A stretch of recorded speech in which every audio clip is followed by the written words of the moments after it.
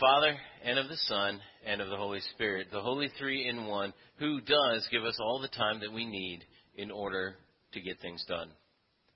Dear brothers and sisters in Christ, I opened up today's worship service with a question that I kind of jokingly said that I'm sure that there's nobody who says that nobody's going to answer this question, no.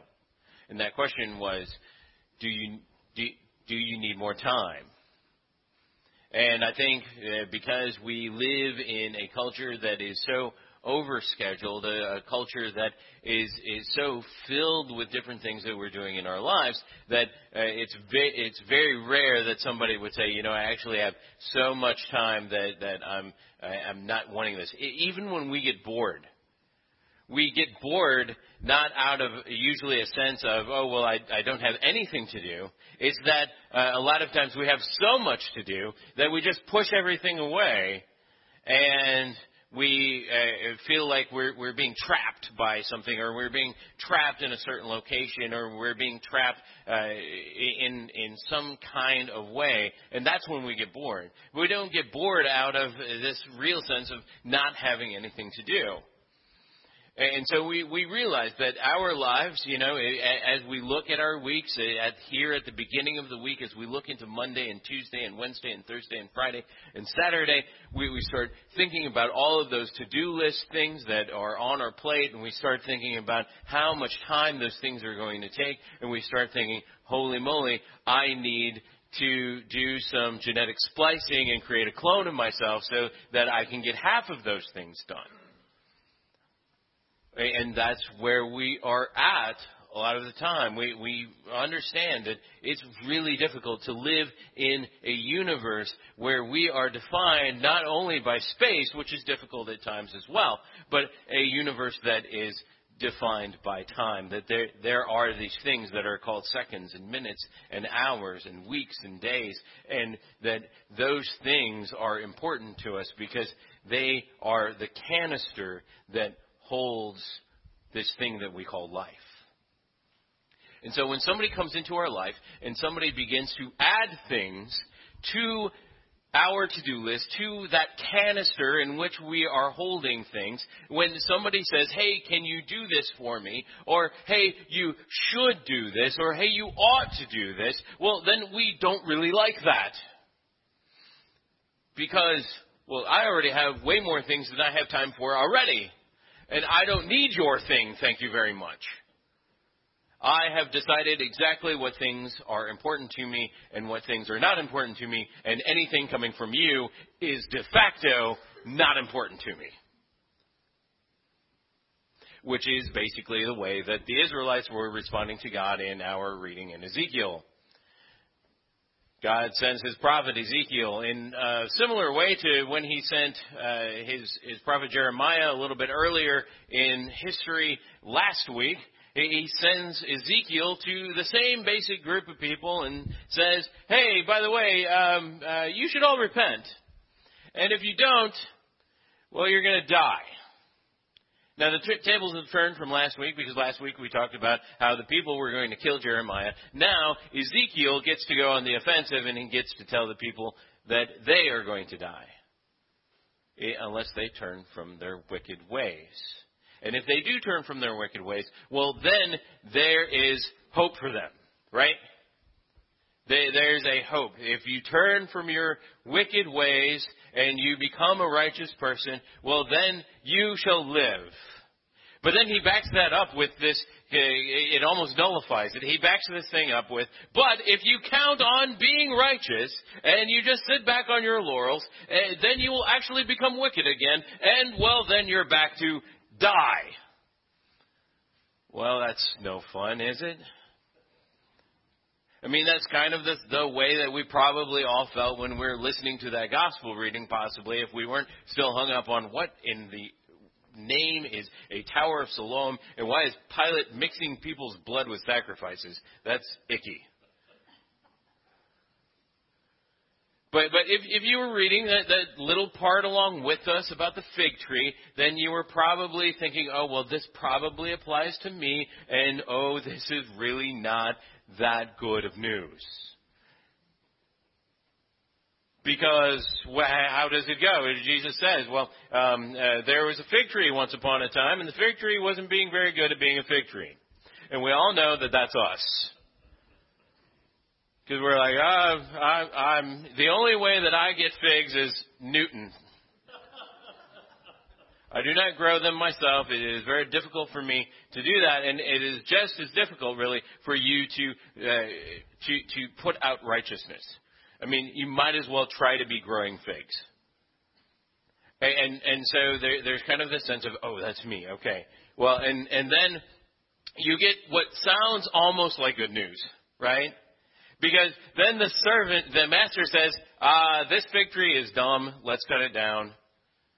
And then the servant comes up and says, wait. Let me dig around it. Let me water it. Let me put on some manure. And then in a year, then if it's producing figs, then great. We'll keep the tree. And there's almost that glimmer of hope that we have in our souls that says, yes, I get a second chance. But then the reality sets in when he says the next part, and he says, but if there are no figs on the fig tree after a year, well, then we'll cut it down. And you go, oh, I'm dead. Because a year's not going to make much difference. And so we're left kind of in despair and going, oh, I need more time. I need more time.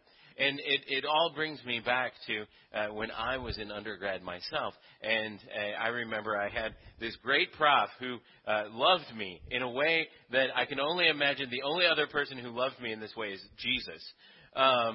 Because he kept on giving me extensions on a paper, which I abused. I mean, he was an enabler, really. Because he would say, well, I'll give you an extension on this paper because I know that you're good and I know that you can get this done. And I went, oh, I get an extension? Great. Some of you are thinking about that with your taxes right now. Oh, I could get an extension. We could go to October. Fantastic. And so I said, great. And then it got around to the time where he said, well, this is the end of your extension. Where's my paper, buddy? And I said, it's good. I've got it done. I didn't have it anywhere near done. But you could really use some finishing touches. And so my professor, being like Jesus, said, okay, that's fine. You've got a couple more weeks. I went, great. Couple more weeks. Fantastic. Thank you so much. This is going to be the best paper you have ever read in your life. Went back. Didn't work on my paper at all. Got to the end of the semester. Believe it or not, end of the semester, I still had not finished my paper. Because you can tell what kind of an awesome student I was in undergrad. Went to my professor. Went, man, I'm really busy with a lot of stuff. And now I was actually sort of repentant. To be honest, I haven't been working on this like I've been telling you. It's really not. If I turn it into you right now, it's not going to be a good paper. You're not going to like reading it. I'm sorry, I abused what you gave me. And he said, well, I've got this tool in my toolkit. I can give you not an A or a B or a C or a D and an F. I can give you an I. And I went, what does that mean? He said, I is for incomplete. That means that you can turn this in sometime next semester, and I will grade it, and I will give you credit for it. To which I went, seriously?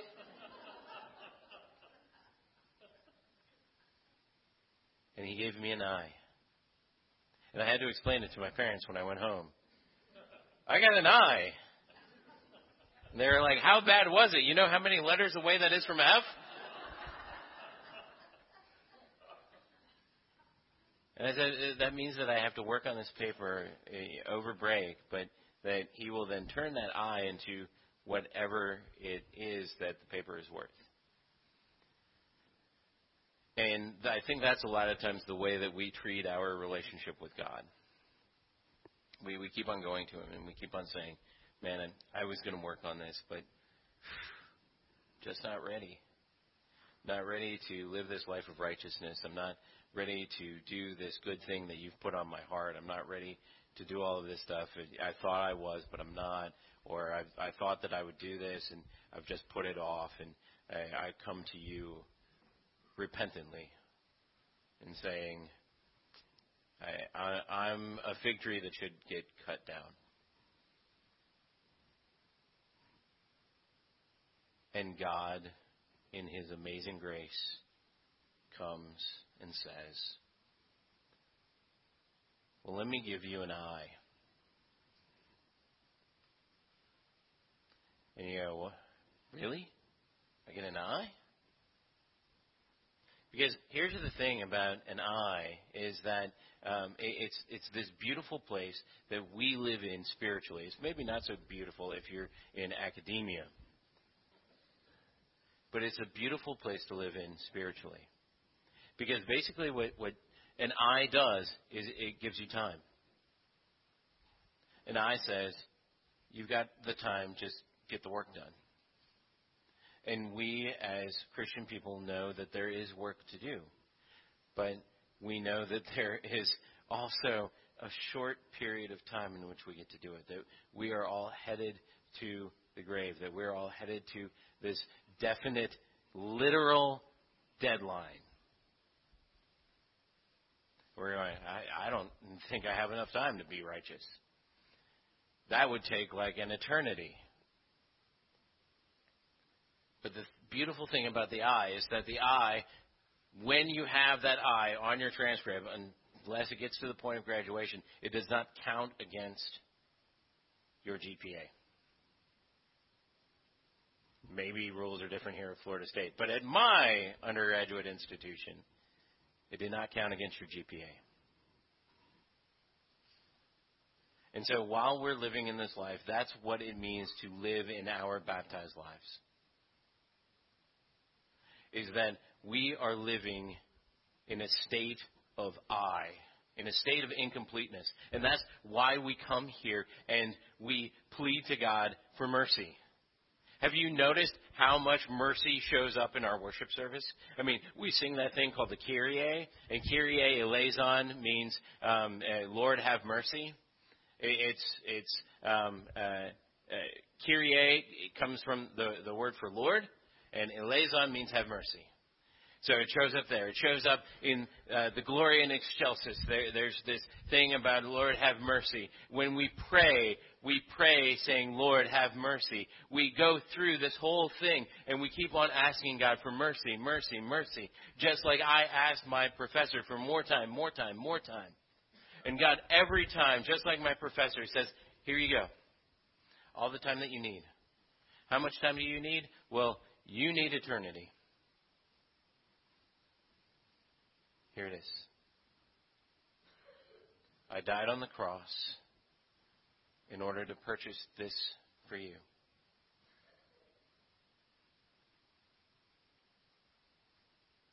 And that doesn't mean that we don't get to do the work.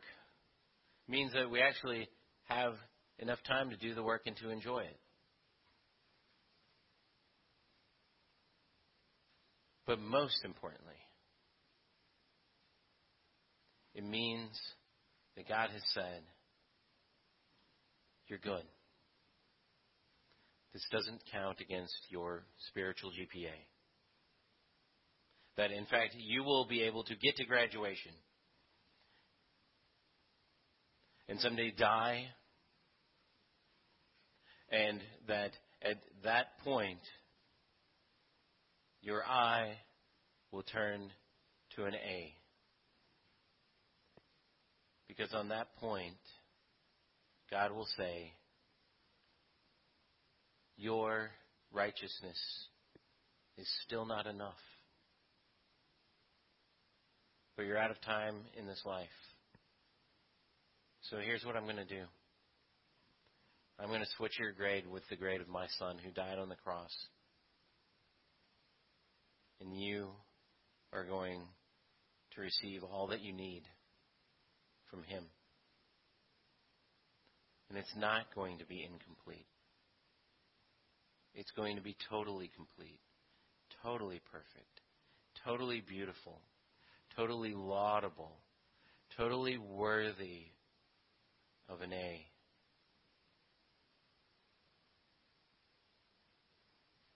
And that is why we worship. Because right now we have eyes. But one day we will have His A. Amen.